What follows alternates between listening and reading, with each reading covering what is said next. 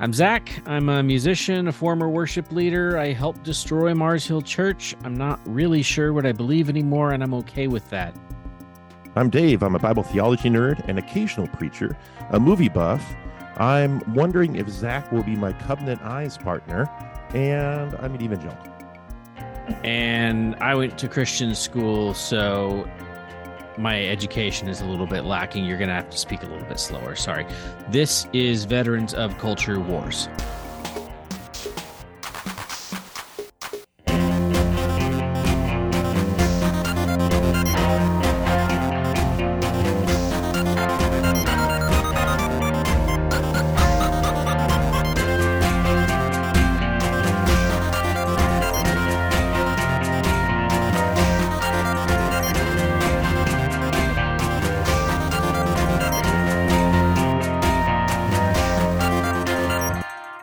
Veterans of Culture Wars is a podcast where we have conversations about evangelical Christianity, welcoming you to the podcast whether you are a believer or not.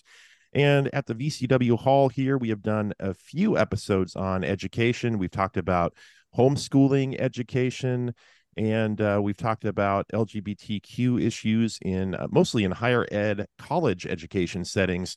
And we're going to continue kind of multi-episode arc here talking about education and issues such as school choice and Christian nationalism being propagated in schools.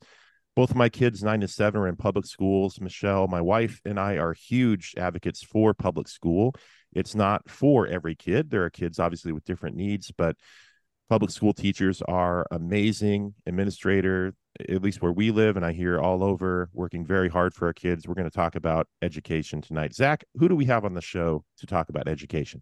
Yeah, tonight we have Chris and Mendi Tackett. They are activists speaking up for public education and against Christian nationalism in their home state of Texas. They were recently featured in our recent guest, Dr. Andrew Whitehead's podcast, American Idols.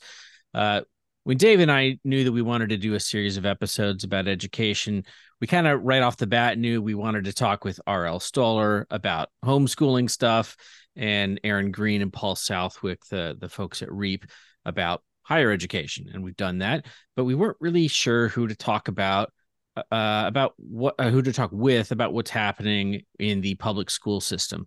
We reached out to our buddy Brad Onishi of Straight White American Jesus, and he recommended the Tacketts. This was before their episode came out, but seeing as we have a general policy of following Brad's advice, we reached out to them, and here they are. So welcome to the show, Chris and Mendi. Thank you. Thank you for having us. We usually start just with stories involving evangelical Christianity. Did you grow up in evangelicalism? Chris, do you want to start and just maybe share a little bit of your journey with faith or where you're at? Well, I'll say, my parents, my mom especially, was Catholic. And so I went through First Communion, did all of the elements. And my dad was, I guess, grew up Baptist, but never really, wasn't a thing for him. So we were a very spotty church family growing up. The Catholic stuff that my mom introduced me to was really my only real introduction into the faith space. And I don't know, I've been just somebody who's questioned, I think, all the way through.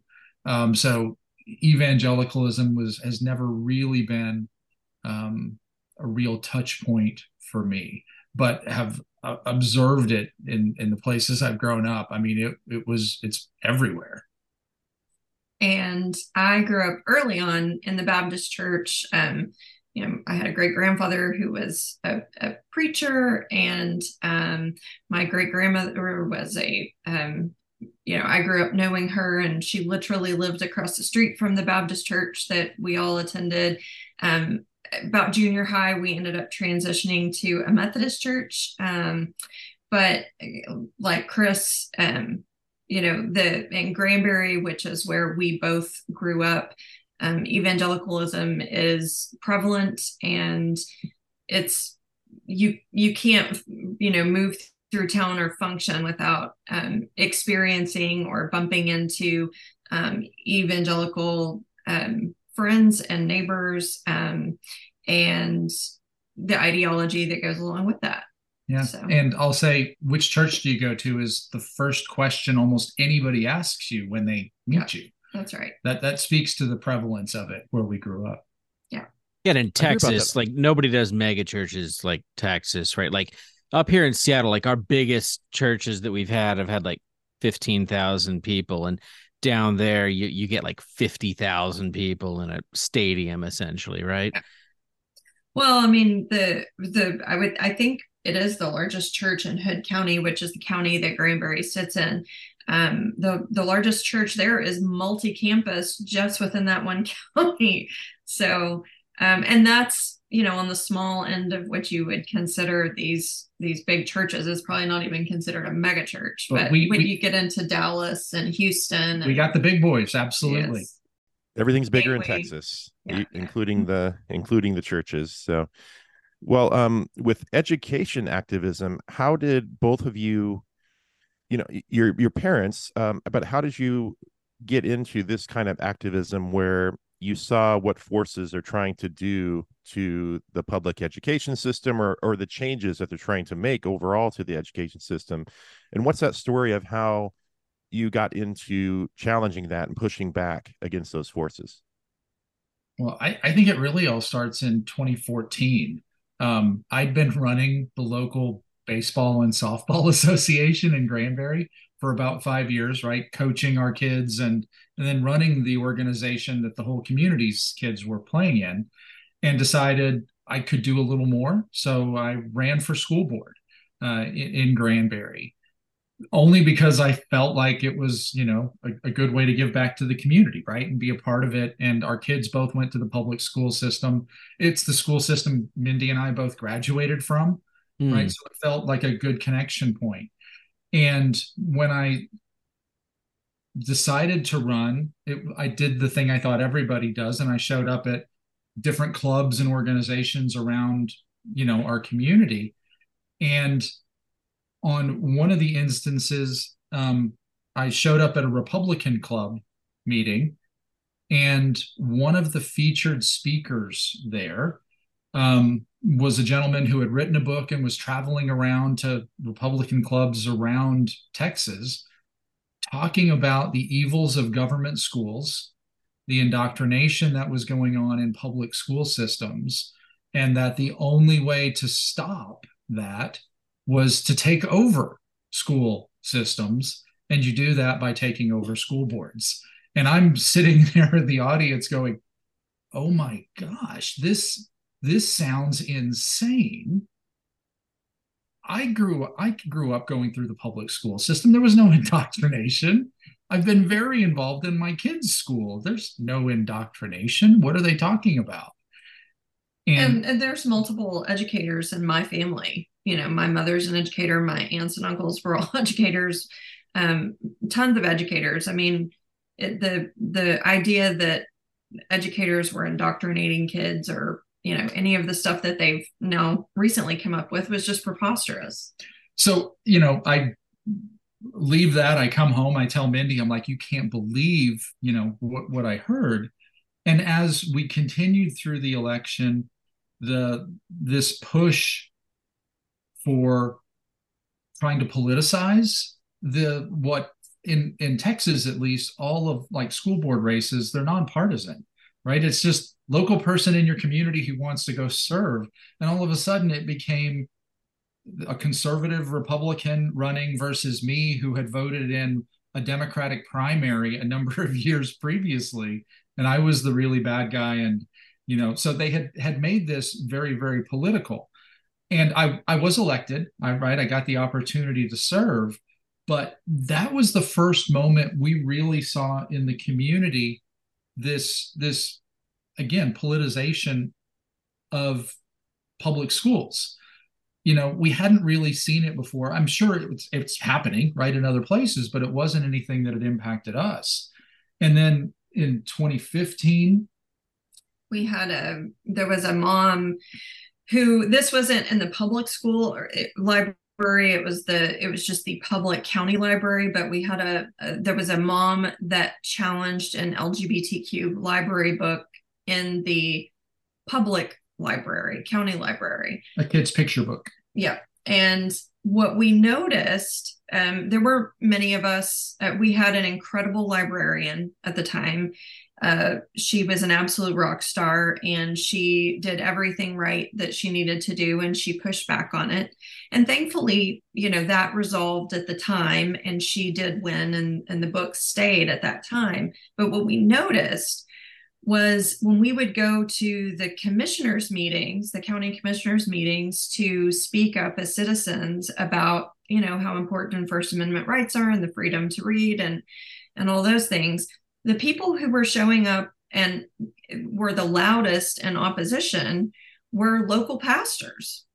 And, it was obvious at that time that they felt like anything that was happening in county or city government, they were being very vocal about the fact that it should all be biblically based and it should reflect, their views.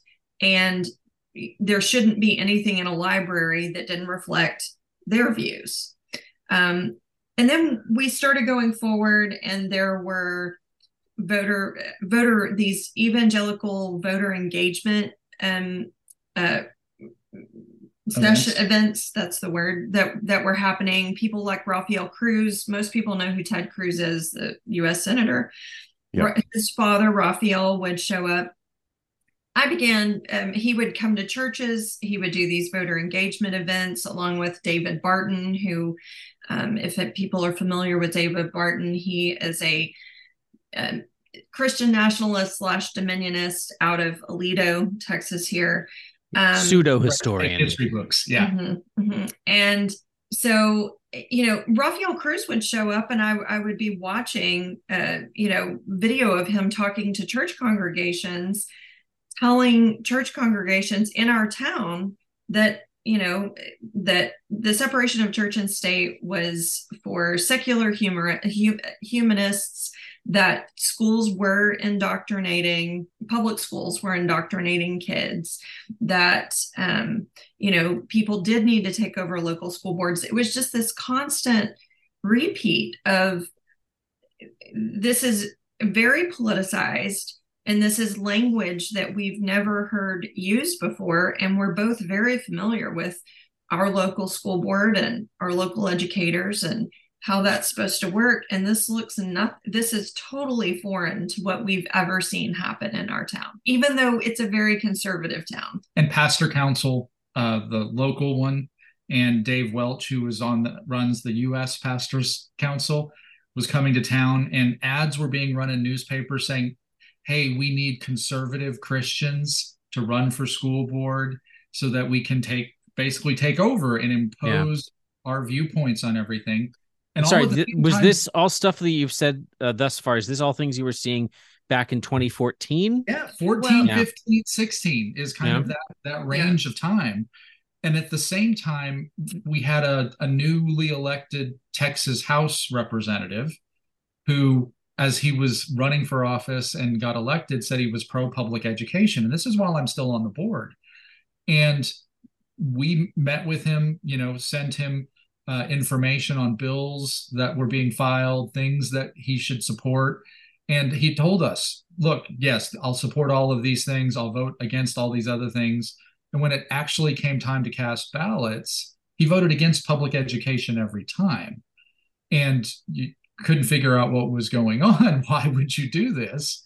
Yeah. And that's what started us down this crazy path into digging into campaign finance and understanding the money that was funding this gentleman, and then the ideology behind the money and the attacks on public education and the broader push for Christian nationalism overall. I mean, there are so many points along the way that we could point to, but I think that was really the beginnings of that journey, right? 14, 15, 16. And then we all know there was an election in 2016 that really started to turn things on their head and accelerate what I think a lot of the crazy was that went on across the entire country. But we definitely felt felt it where we live too, in Texas. Did your time serving overlap with the Trump administration at all?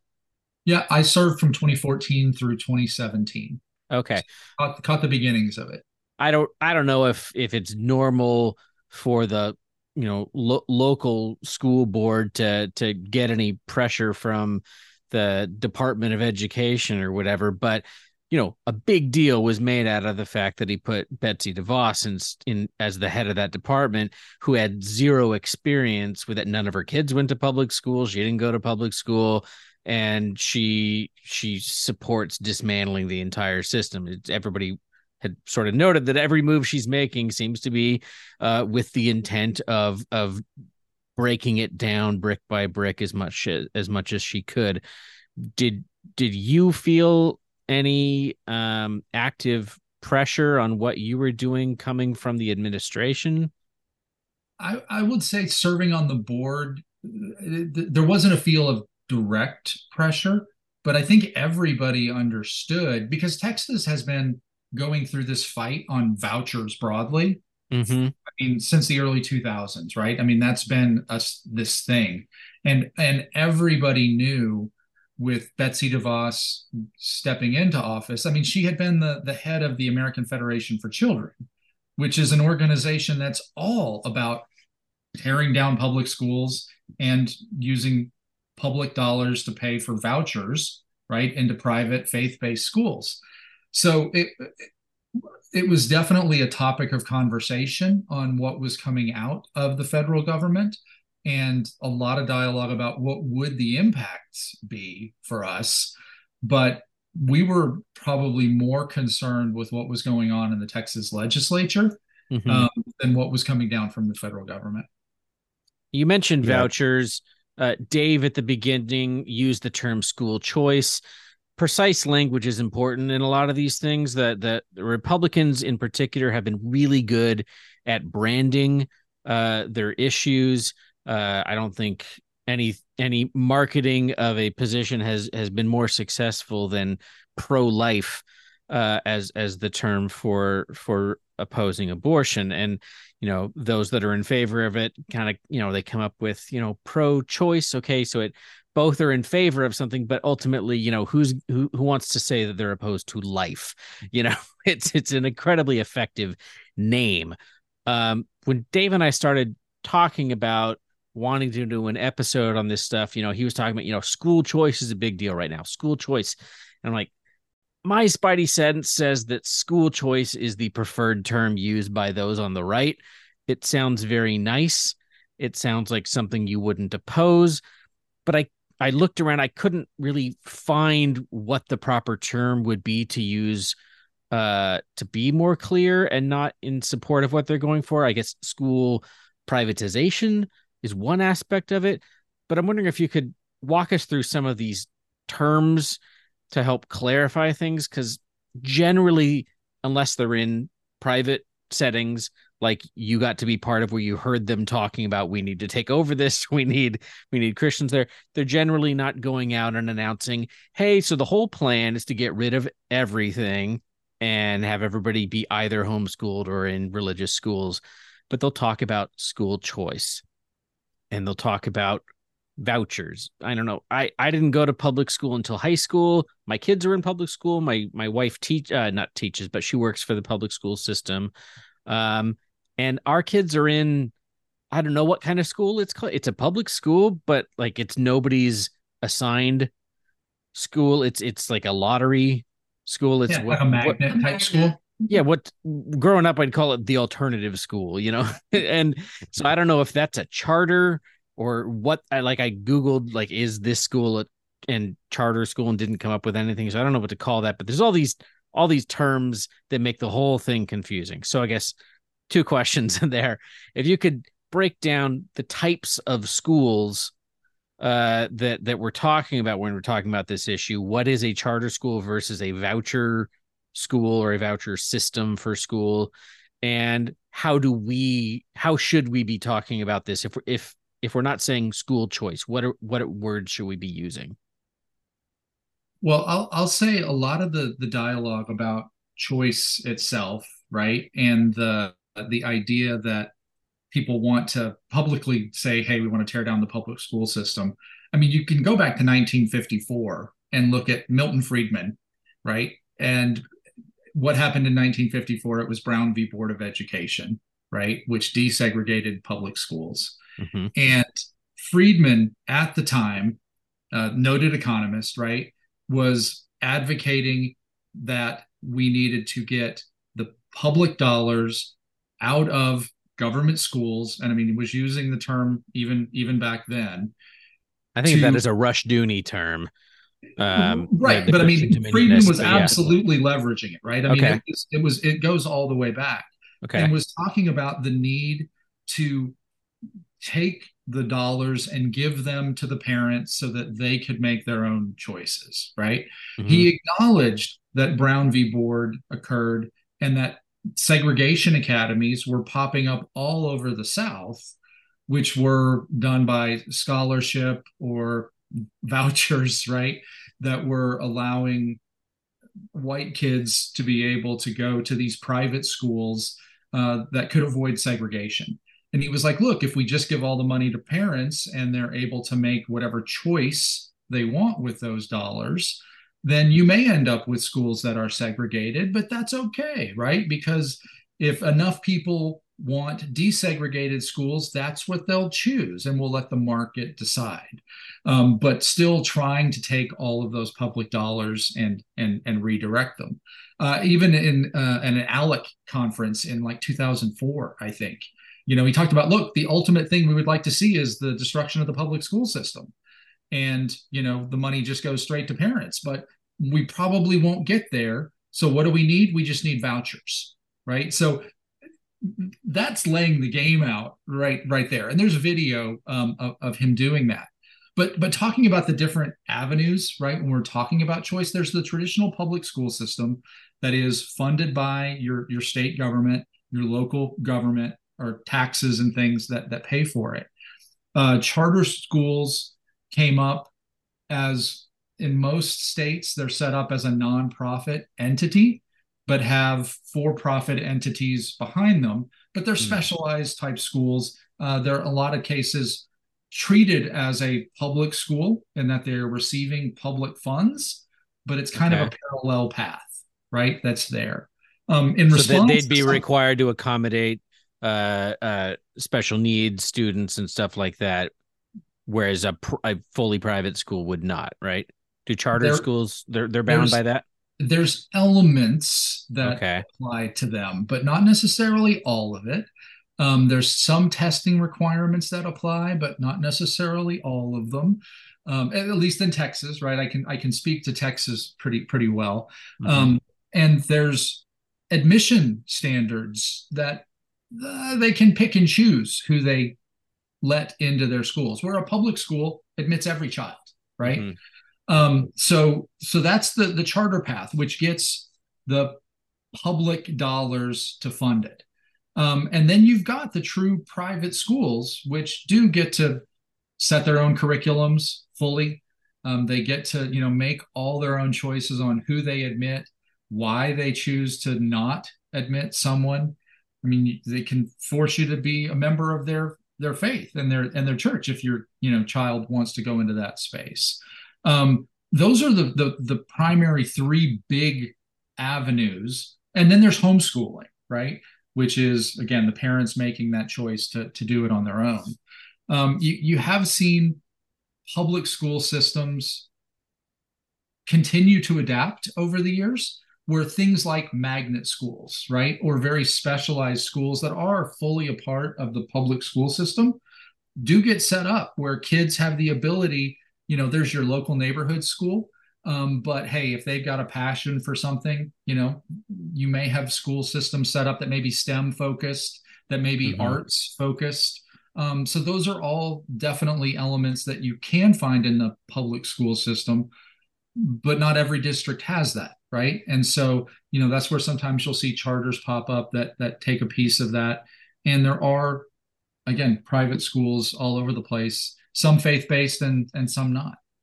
And the terms that you're going to hear for vouchers, you'll hear voucher, right? Which is basically like, I think most people think of getting basically like a coupon, here's your coupon to go get entry, or at least partial entry.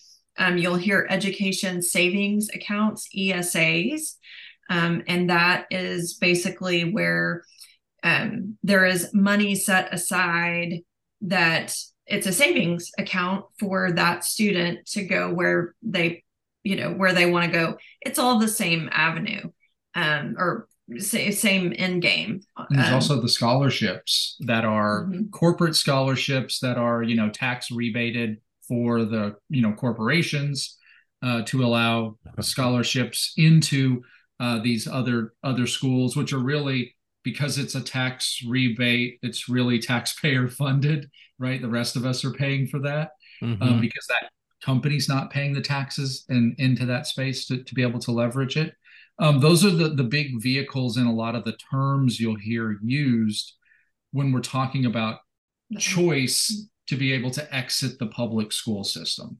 And I'm trying to think from a conservative evangelical, or just a conservative in general, from a perspective that we would encounter. And there are obviously people who really think this would be a better deal for them.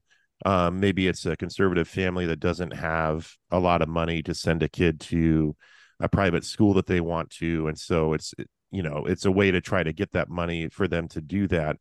Mendi, to loop a couple of things that you said into this conversation, I do think that a lot of the momentum for quote unquote school choice these days is probably LGBTQ issues, and that's a real hot button issue with conservatives, because they don't want their kids going apparently to a public school and being able to read a book that is called Heather Has Two Mommies or something like that.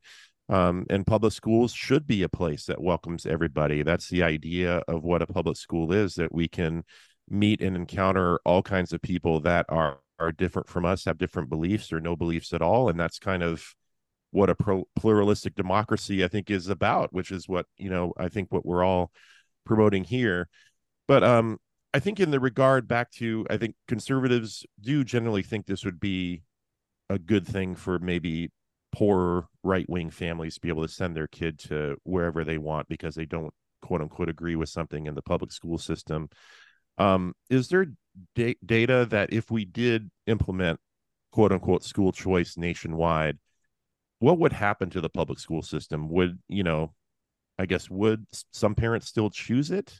Well, I think a lot of parents would still choose it because they're financially going to be forced to do that.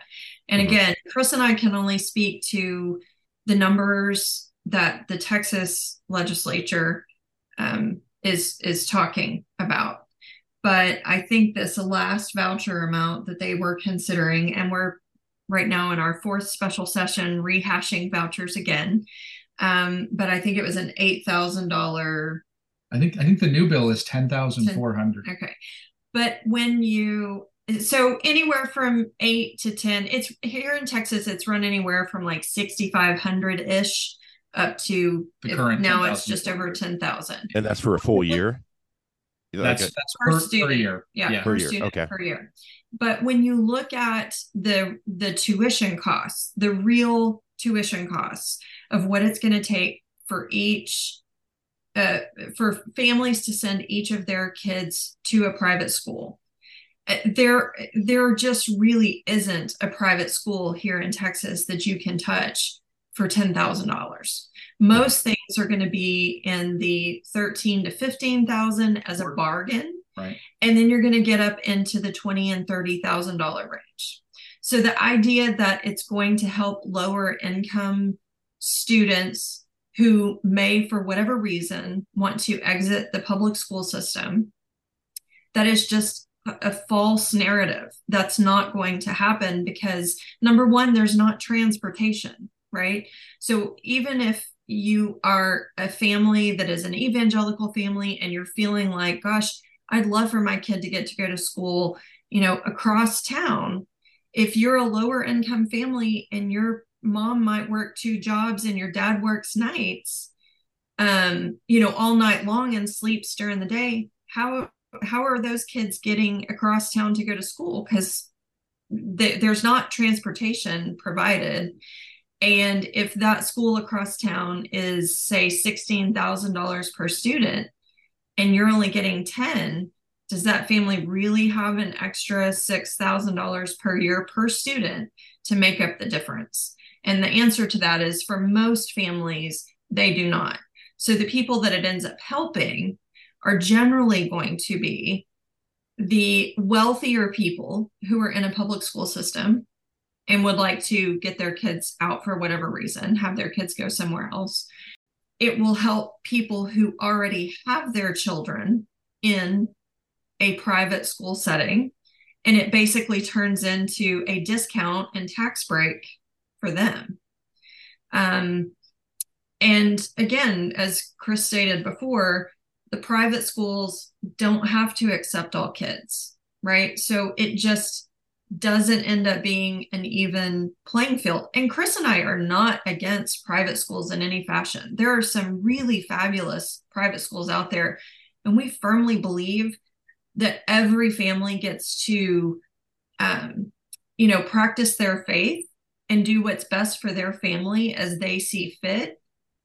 We just don't use public tax dollars to pay for and subsidize private religious education when they're not held to the same standards, and not everybody gets to walk through those doors. And, you had mentioned using the LGBTQ stuff as being one of the wedge issues on, why people might want to leave. And I'll tell you that here in Texas, at least, going back several years, as we were kind of digging into the Christian nationalism and the attacks we were seeing on the public school system statewide generally, the attacks that we were seeing were very much centered in anti-LGBTQ scare tactics. There was the transgender bathroom bill that didn't end up passing, but that came up. We've had the book bans and people saying that librarians and school teachers are promoting pornography and that they're pedophiles and groomers and all this.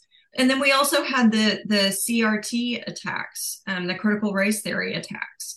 And we had some bills come up that were, anti-CRT.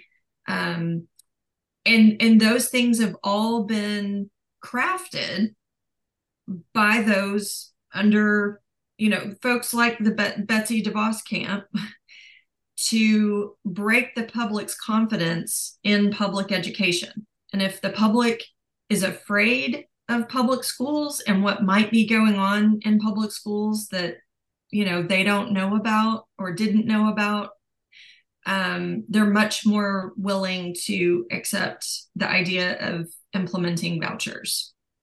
The public is. So these things have all been used as scare tactics to try to persuade the public that vouchers are a good idea.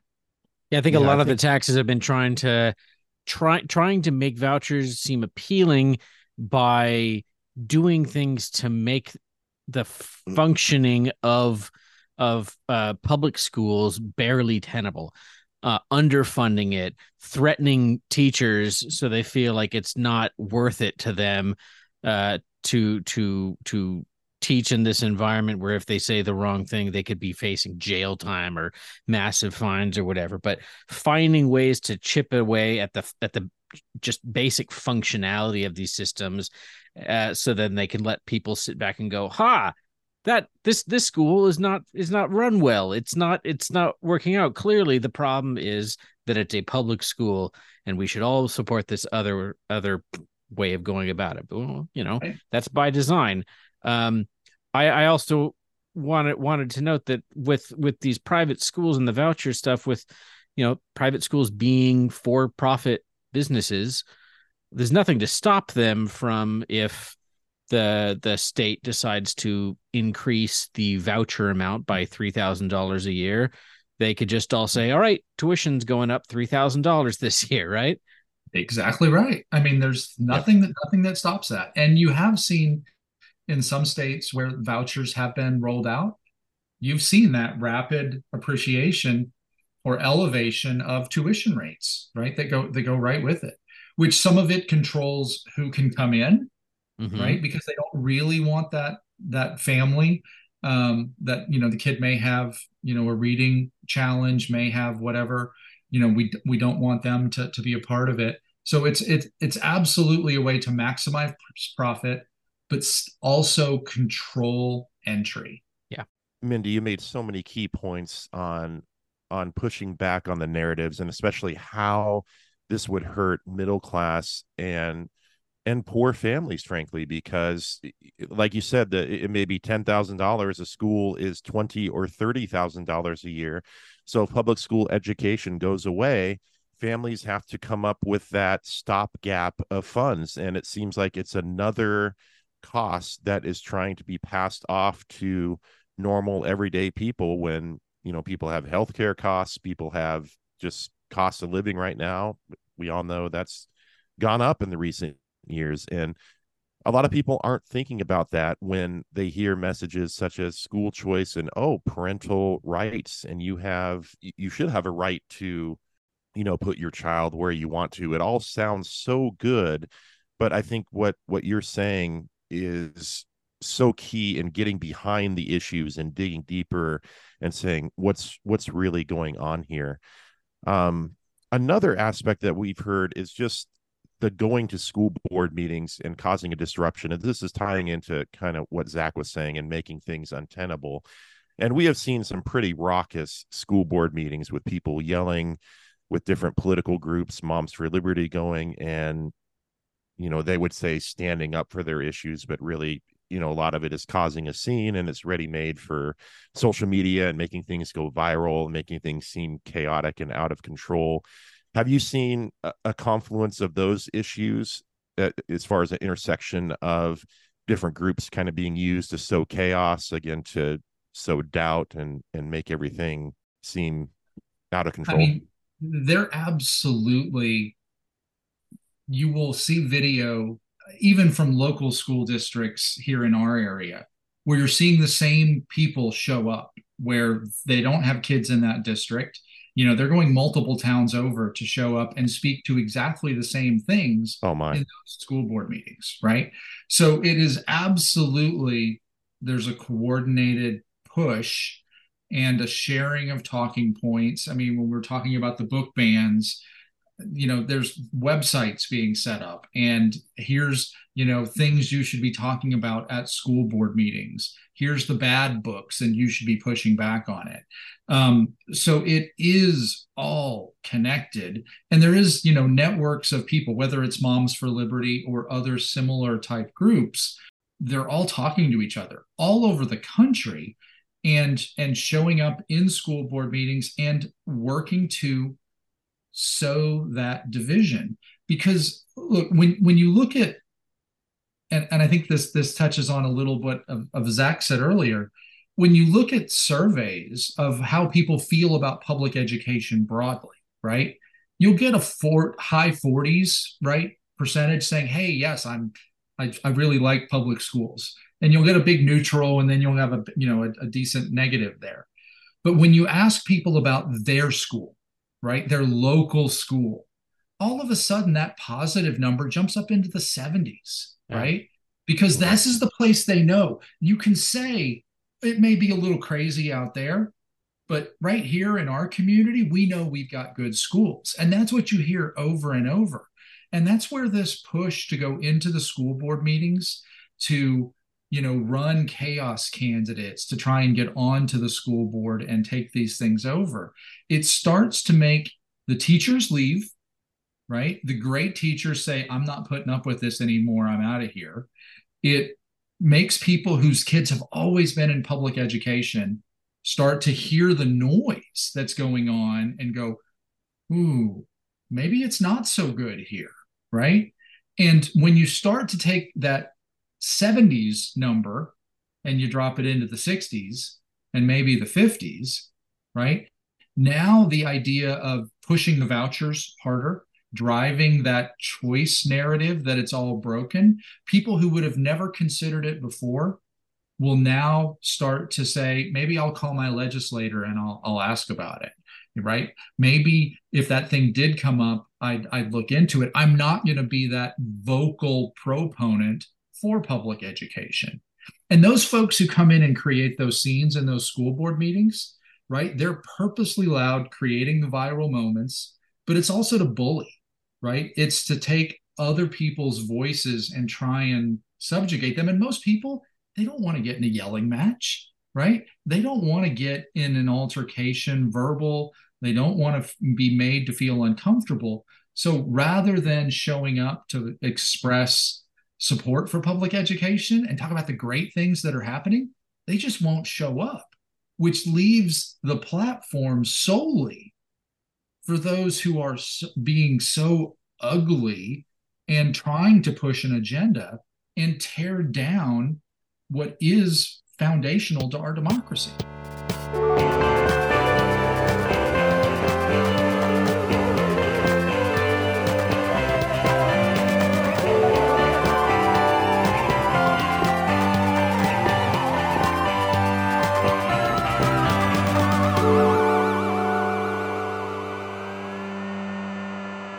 This may sound really, really cynical and terrible, but where my mind goes with this is I think of the ways that they're trying to cause chaos or allow chaos, let things get bad, let staff and students feel unsafe in schools so that the alternative looks better.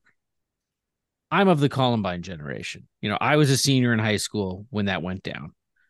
A major conversation that I had in my life with one of my parents' friends from church, somebody that I'd never heard say a bad word ever. When that news came out, she was cutting my hair and she said, "Why are kids so fucked up?" And I don't know, but every time these happen, Republicans refuse to do anything about it, refuse to admit that guns could be somehow involved in shooting people, and say, it's a heart issue. Oh, we took God out of schools. Well, it's kind of inferring, hey, where God is in schools? Christian schools. If your kids were in Christian schools, this wouldn't happen. You wouldn't be afraid of shootings, which we're not doing anything legally to prevent, if you just got them out of public schools. That's the problem. We got these crazy, unsafe schools. Oh my gosh. What are we going to do about it? Get rid of the schools, put them in Christian schools. That's where God is. That's where you can pray. Because prayer in schools is what led to all this. Right. I don't want to say that anybody wants school shootings to happen. I don't think there's any Republican congressperson that says, hey, this is really good for our ultimate plan of getting rid of public schools. That's not what I'm saying. But every time it happens, they're like, well, if you got God in schools, wouldn't be a problem. And we know where God is in school. Well, except it happens at private schools too. Yeah, I can tell you that based on, somebody like David Barton or Rafael Cruz, who, those are men who, or Lance Wallnau, those are men who make the circuit here in Texas, mm-hmm. right? Talking about how deplorable public schools are. And that is something that we've taken God out of schools. We've taken prayer out of schools. That is a drumbeat that you hear over and over and over again mm-hmm. from these guys. And again, they work very hard to make their audience afraid of what might be going on in public schools. And the reality is most, yes, we have a clear issue of school shootings, of shootings in any kind of, space here in America, sadly. But aside from that, public schools have been and continue to be wonderful places for all kinds of students, whether you're an evangelical or you come from a Hindu family or an atheist family or you're low income, high income. Again, we've touched on that. It's a place for everyone to come and everyone to get a solid education and frankly learn differences and similarities between one another. And there's absolutely nothing to be afraid of in public schools. And the things that people are now afraid of are 100% fabricated. I mean, it's other than, the gun violence, which is something they're choosing not to take action on. They're ignoring. Right. Yeah. The rest of it is totally fabricated. Well, and Zach, you touched on we've taken the religion out, right? People like David Barton and the Texas legislature this last cycle took steps to try and get the 10 Commandments posted in every single school classroom. And it wasn't successful. The bill ended up dying, right, at the last minute. But their justification, as they were saying, hey, we should have this, they were talking about school shootings. Yeah. Kids had to look at the 10 Commandments every single day. Yeah. They wouldn't have made those kinds of decisions. Yep. Somebody walks in with an AR-15 that see the 10 Commandments and suddenly, oh my gosh, I better. My plan is not a good one. So they weren't able to do that. But one thing that they were able to do is let pastors work in schools instead of school counselors. That has happened in Texas. That has gone into effect, right? Absolutely. It has gone into effect. They passed it to where it can literally replace school counselors, right? So if you may have had 6 counselors in the past, you could decide to have between 1 and 6 chaplains instead. They tried to put amendments onto this bill that would keep them from proselytizing to kids, right? Hey, you can, advise, you can do what you need to, but you can't try and impose your faith on kids. Absolutely not. Got stricken from the bill. They tried to ensure they had to follow had to have the full background checks and full qualifications the way a counselor would, because you do so much more than just a grief counseling type thing as a counselor, right? You're advising students on where to go to college and the things they should be focusing on and all of these, and testing and everything else. And the people I can't even remember. It was Rocky somebody or other runs this. Rocky Malloy runs this school chaplains association. And he was interviewed and talked about what does it take to be a chaplain in this. And it was basically 48 hours of training online provided by a Focus on the Family group. Right, that's who was presenting it. And his organization, his National Chaplains organization, was the group lobbying our legislators for this to pass. And he did a whole celebratory video about this is going to be fantastic. And of course, his organization is going to offer, I guess, the online course that people can pay for to go get certified, in quotes, to be a chaplain. So now school boards do have to vote. They are required to vote yes or no. They can't just pass on it. They have to vote it up or down.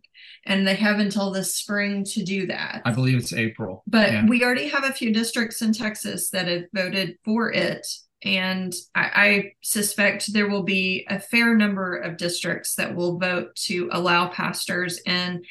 And look, some of them might be people from your local church, but I would not be surprised at all to see some folks who are not just underqualified and non-certified in the fashion that a school counselor is, because these are degreed professionals. They've gone to school for years to be good at what they do.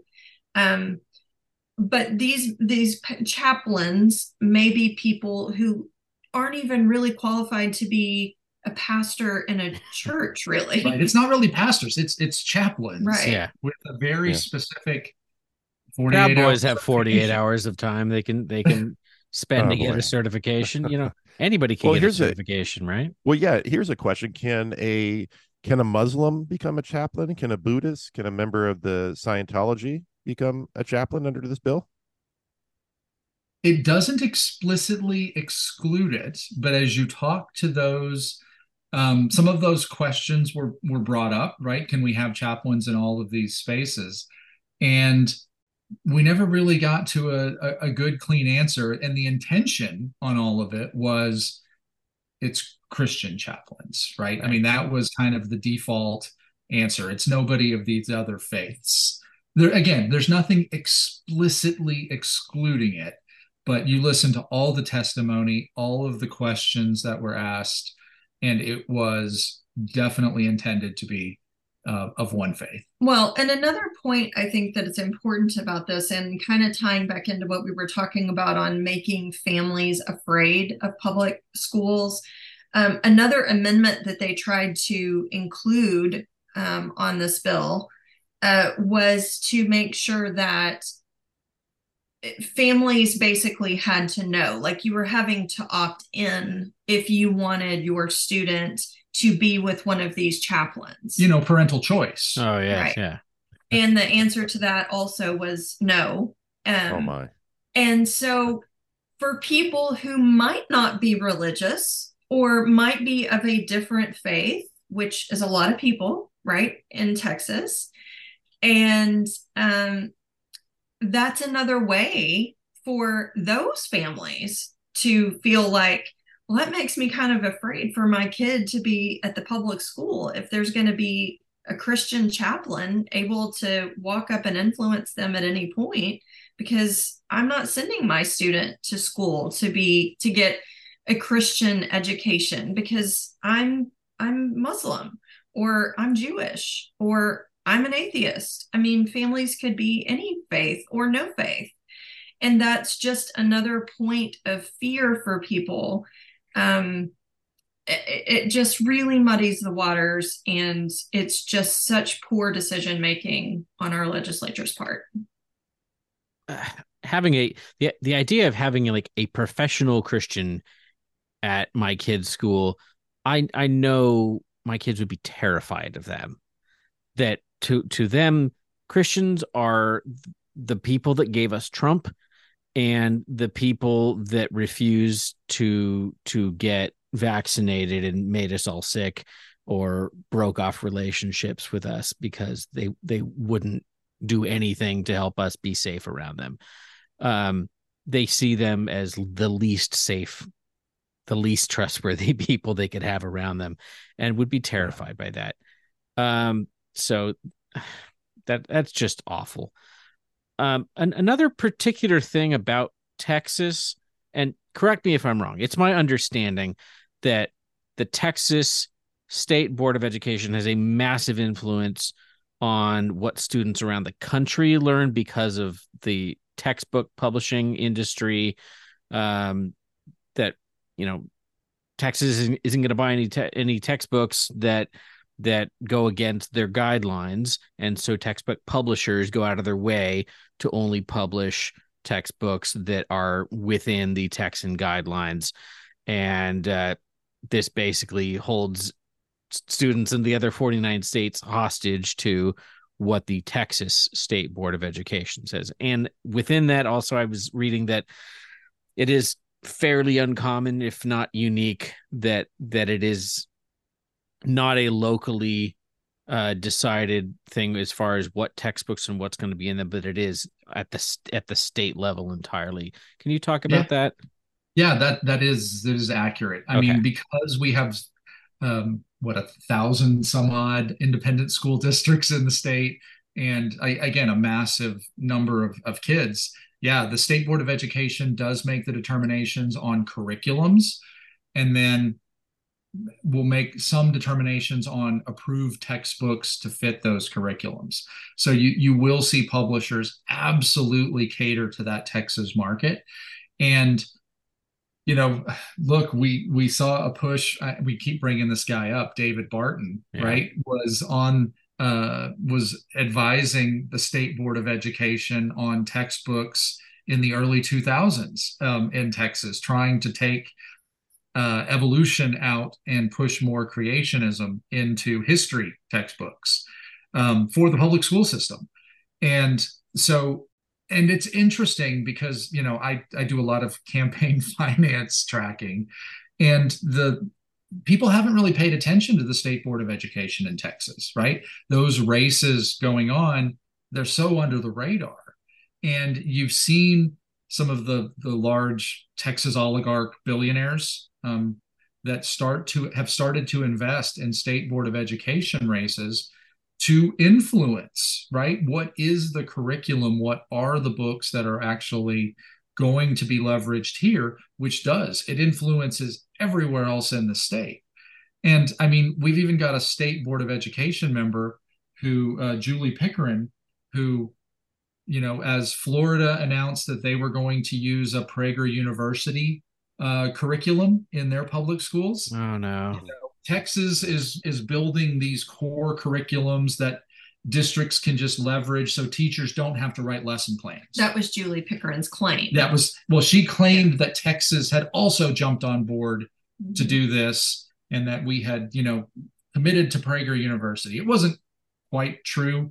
The comptroller had set up an account for them where if they did get selected for something, we would be able to pay them as a state, which total lie. But it was trying to create an expectation for the rest of the State Board of Education, for the people who might be trying to advocate for these, whether it's Prager University, which is seed funded by Ferris Wilks, which is one of the Texas oligarchs who's pushing all this other crazy stuff.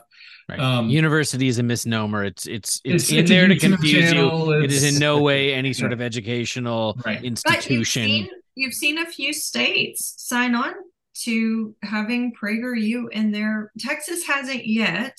It's still being evaluated. But there's a few states that have. I think Oklahoma. Yep. This isn't just a Texas, this attack on public ed, as you stated at the very beginning. This is not just a Texas problem. This is a nationwide. Yeah. And so, wherever somebody might be listening to your program, their state definitely could be one to adopt the PragerU curriculums next. And that's really concerning. Because they're again, when you're talking about indoctrination, they're actually trying to indoctrinate, whereas for everybody else, we're just trying to teach kids how to be good people. Yeah, no, right. They are an unabashed propaganda outlet. Yes, and it's absolutely wild that people in any state that are leadership. It's just wild that they are signing on to adopt this for curriculum because it's not remotely serious. It's just, it's crazy. Man. Yeah, there's just so much going on. I want to thank you both for your time. I think we're coming to the end of the interview here, but thank you so much for being here.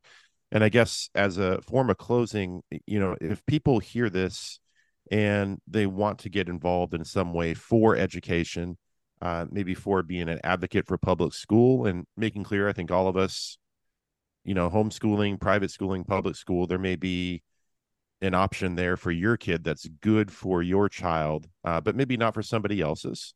I think we're all okay with that. But, for people who really believe in the public school as a backbone of our society, that a public school system is available for any kid to go to, regardless of what they believe, regardless of their race or ethnicity or background, regardless of if they're queer or not, they can go and get a good education. What are good ways for people to be involved in helping to advocate for that existing system? Well, I think, look, we talked about people showing up at school board meetings and being loud and ugly. It's important that you show up at school board meetings and support the good things that are going on in your district, right? It's a visible sign to your board members, to the staff, that are attending those board meetings and the people who are watching, that there is a vocal element of the community that's speaking up. I think you've also got to pay attention to the people you are voting for, right? The people who are going to be your elected representatives. They are talking about, if you hear the term government schools, right, coming out of the candidate, major red flag. You shouldn't be voting for that. But if they're talking about the need to ban books, the indoctrination going on in schools, those are, again, huge red flags, and you should be calling that out. I'm a big believer in this whole philosophy of see it, name it, fight it, right? You have to know what you're looking for. You have to be aware enough to be able to see these things, to see these red flags pop up. You have to be able to then call it what it is, right? These people are trying to tear down our schools, whether it's Christian nationalism, dominionism, or just the money, a money person who's looking a rich guy needing pockets, a tax right? break. Yeah. But it's understanding what that is, and then being willing to stand up and say that's not okay, right? Whether it's at a school board meeting, it's talking about a candidate, advocating for a candidate, advocating for a bill in your legislature. Don't be afraid to be vocal. And it's inside your social networks too, right? Because we all see those spaces. It may be at your church. It may be, when you're at your PTA meeting or your kid's softball game. And if people are talking about things, don't be afraid to throw your 2 cents in on saying talking about the good things that are going on, and how do you keep it good? And when bad bills come up, if any of your listeners are that tuned in and they're paying attention to bills that are coming up when their legislature is in session, and you see anti-public education bills coming up, contact your legislators, call them, email them, but drive to the Capitol if you need to, and sit in the gallery and make yourself seen. But do everything you can to be vocal in support of a healthy public school system and a healthy separation of church and state, because those two things are really important to the backbone of our democracy functioning well. And we're speaking the day after the elections. This is November 8th. From what I can tell, seems like Democrats across the board did pretty well. And candidates backed by Moms for Liberty did not. To take us out here, I'm wondering if you could just give us your thoughts on what you think about you read the tea leaves, I guess, of the results and what that may mean for the next few years. I don't think Moms for Liberty are going away anytime soon, but I think they expected to do a lot better. Yeah, I'll say it gives you a little bit of hope, right? That people are starting to pay attention and engaging and showing up for some of these elections that may not have been super high turnout elections in the past, right? Which is one of the avenues people leverage to do it. But the thing that we can't do is get complacent and think, hey, we won, right? We won this one election, therefore we can go back to not paying attention anymore. Because you nailed it. Folks like Moms for Liberty and other groups that are pushing this attack on public education, they're driven by an ideology, which an ideology is a hard thing to move from, right? If you're just going, I'm doing this to make money, and I stop making money long enough, I might go do something else. When it's about an ideology, you're going to keep pushing and finding new ways to go into that space. So it's a great story to know that people started to show up and started to wake up to what was happening in their communities, but they've got to continue that momentum, through the rest of this year into the 2024 elections, because these it's just going to keep coming. And we've got to raise our voices. 12 months is a long, long, long time in politics. I'm sure y'all feel the same way. Yeah. And these folks are very tenacious, and they also turn out their voters. And so it is of utmost importance that people continue to be plugged in, that support public schools, and continue to show up to vote every time. Yep, they may be a minority, but they all vote. They do. They do. So, yeah. All right. Well, thank you so much for coming on the show. It was great hearing you a bit on American Idols, and glad we were able to have a more expansive conversation. Where can people find you online, and if they want to help, if I don't know if they want to help get involved, or if they just want to see what you're up to so they can be more aware of things. Well, we're both on the site formerly known as Twitter. Just call it Twitter. I just active can't. in that space. I'm CJ Tackett and Mentac, MENTACK. That's it. And then Chris also has a website that he's got with some of the information that we've gathered over the years about Christian nationalism, which is seeitnameit.fightit.com. And it has a lot of resources there for people to utilize and learn from. That's great. Things that helped us. And your campaign finance stuff is linked there too. Yeah. If it's somebody that happens to be in Texas, I don't know that folks in Seattle want Texas campaign finance, but if they do, I've got it. Now, this I just want to say, since it's not going to be included, but before we started talking for the episode, we talked a little about how you love the film Chinatown, and it's so fitting after talking to you, because that is probably the best detective movie about malfeasance in a very boring local department of government, the water department of Los Angeles. So it's so fitting. So yeah. I'm classic Jack Nicholson, man. Dave, was I totally tripping over my words at the end? Oh, I think that went okay. I think we got totally educated, man. We did. Yeah, I think that's what it is. We just went to school, and we all have different learning styles. And yes. I tend to, need to do the thing to really learn a process and stuff. And so there's only so much that I can take in. And that's why these podcasts are only an hour long, not 3 hours long. I wouldn't remember the stuff from the second and third hour so much, unless it's our Oscar show. Oh, okay. Yeah. Well, we broke that into 2. Yeah, we did.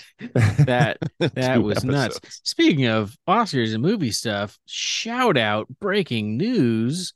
Former guest Alyssa Wilkinson just hired by the New York Times to be their new film critic, taking over for A.O. Scott. This is, that's the most well-respected job in film criticism, I would say, is being the New York Times film critic. Yep, probably one of the biggest platforms for sure. And I would like to think, Zach, I cannot take credit, but I would like to think. Yes, and I can say this on our show. It was, what was it? It was several months ago when Alyssa was kind of talking about her employment situation, and you and I think Sam Thielman was out there, her former, I don't know if they're going to do young adult movie ministry anymore. They were the hosts of that, Alyssa and Sam.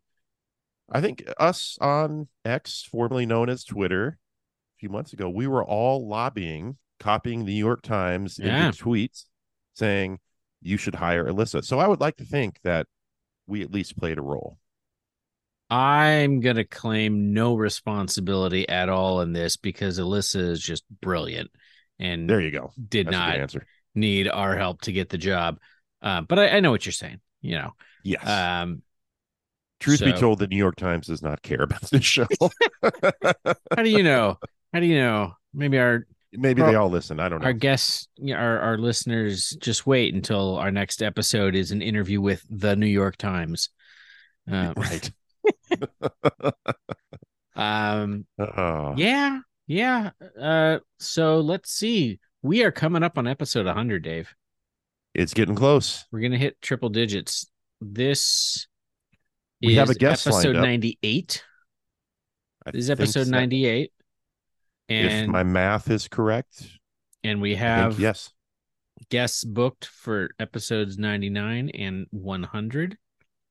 True. And I'm not going to give it away, but episode 100, we haven't recorded it yet, but I think I can go out on a limb here and say it's going to be a doozy. It's going to be really good. It's going to be somebody that I probably talked about going back to like the first episode of this show. You've been looking forward to this for a long time. And I don't know if you thought this person would actually come on our show. Yeah, not somebody that does a ton of interviews. So I'm really, really excited and honored that they would be willing to come on this show. So that's all I'm going to say. Really, really excited. I hope y'all listen. It's going to be our Patreon episode. You're going to have to pay. No. normal please episode. Support the Patreon. Yeah, please support the Patreon. Yeah, VCW pod. Patreon.com/VCW pod. Dave and I are recording monthly Patreon only episodes. And we would love to know that there's people listening to them. Yeah. When does Sound of Freedom come out? We should watch that and do a Patreon only review of that movie.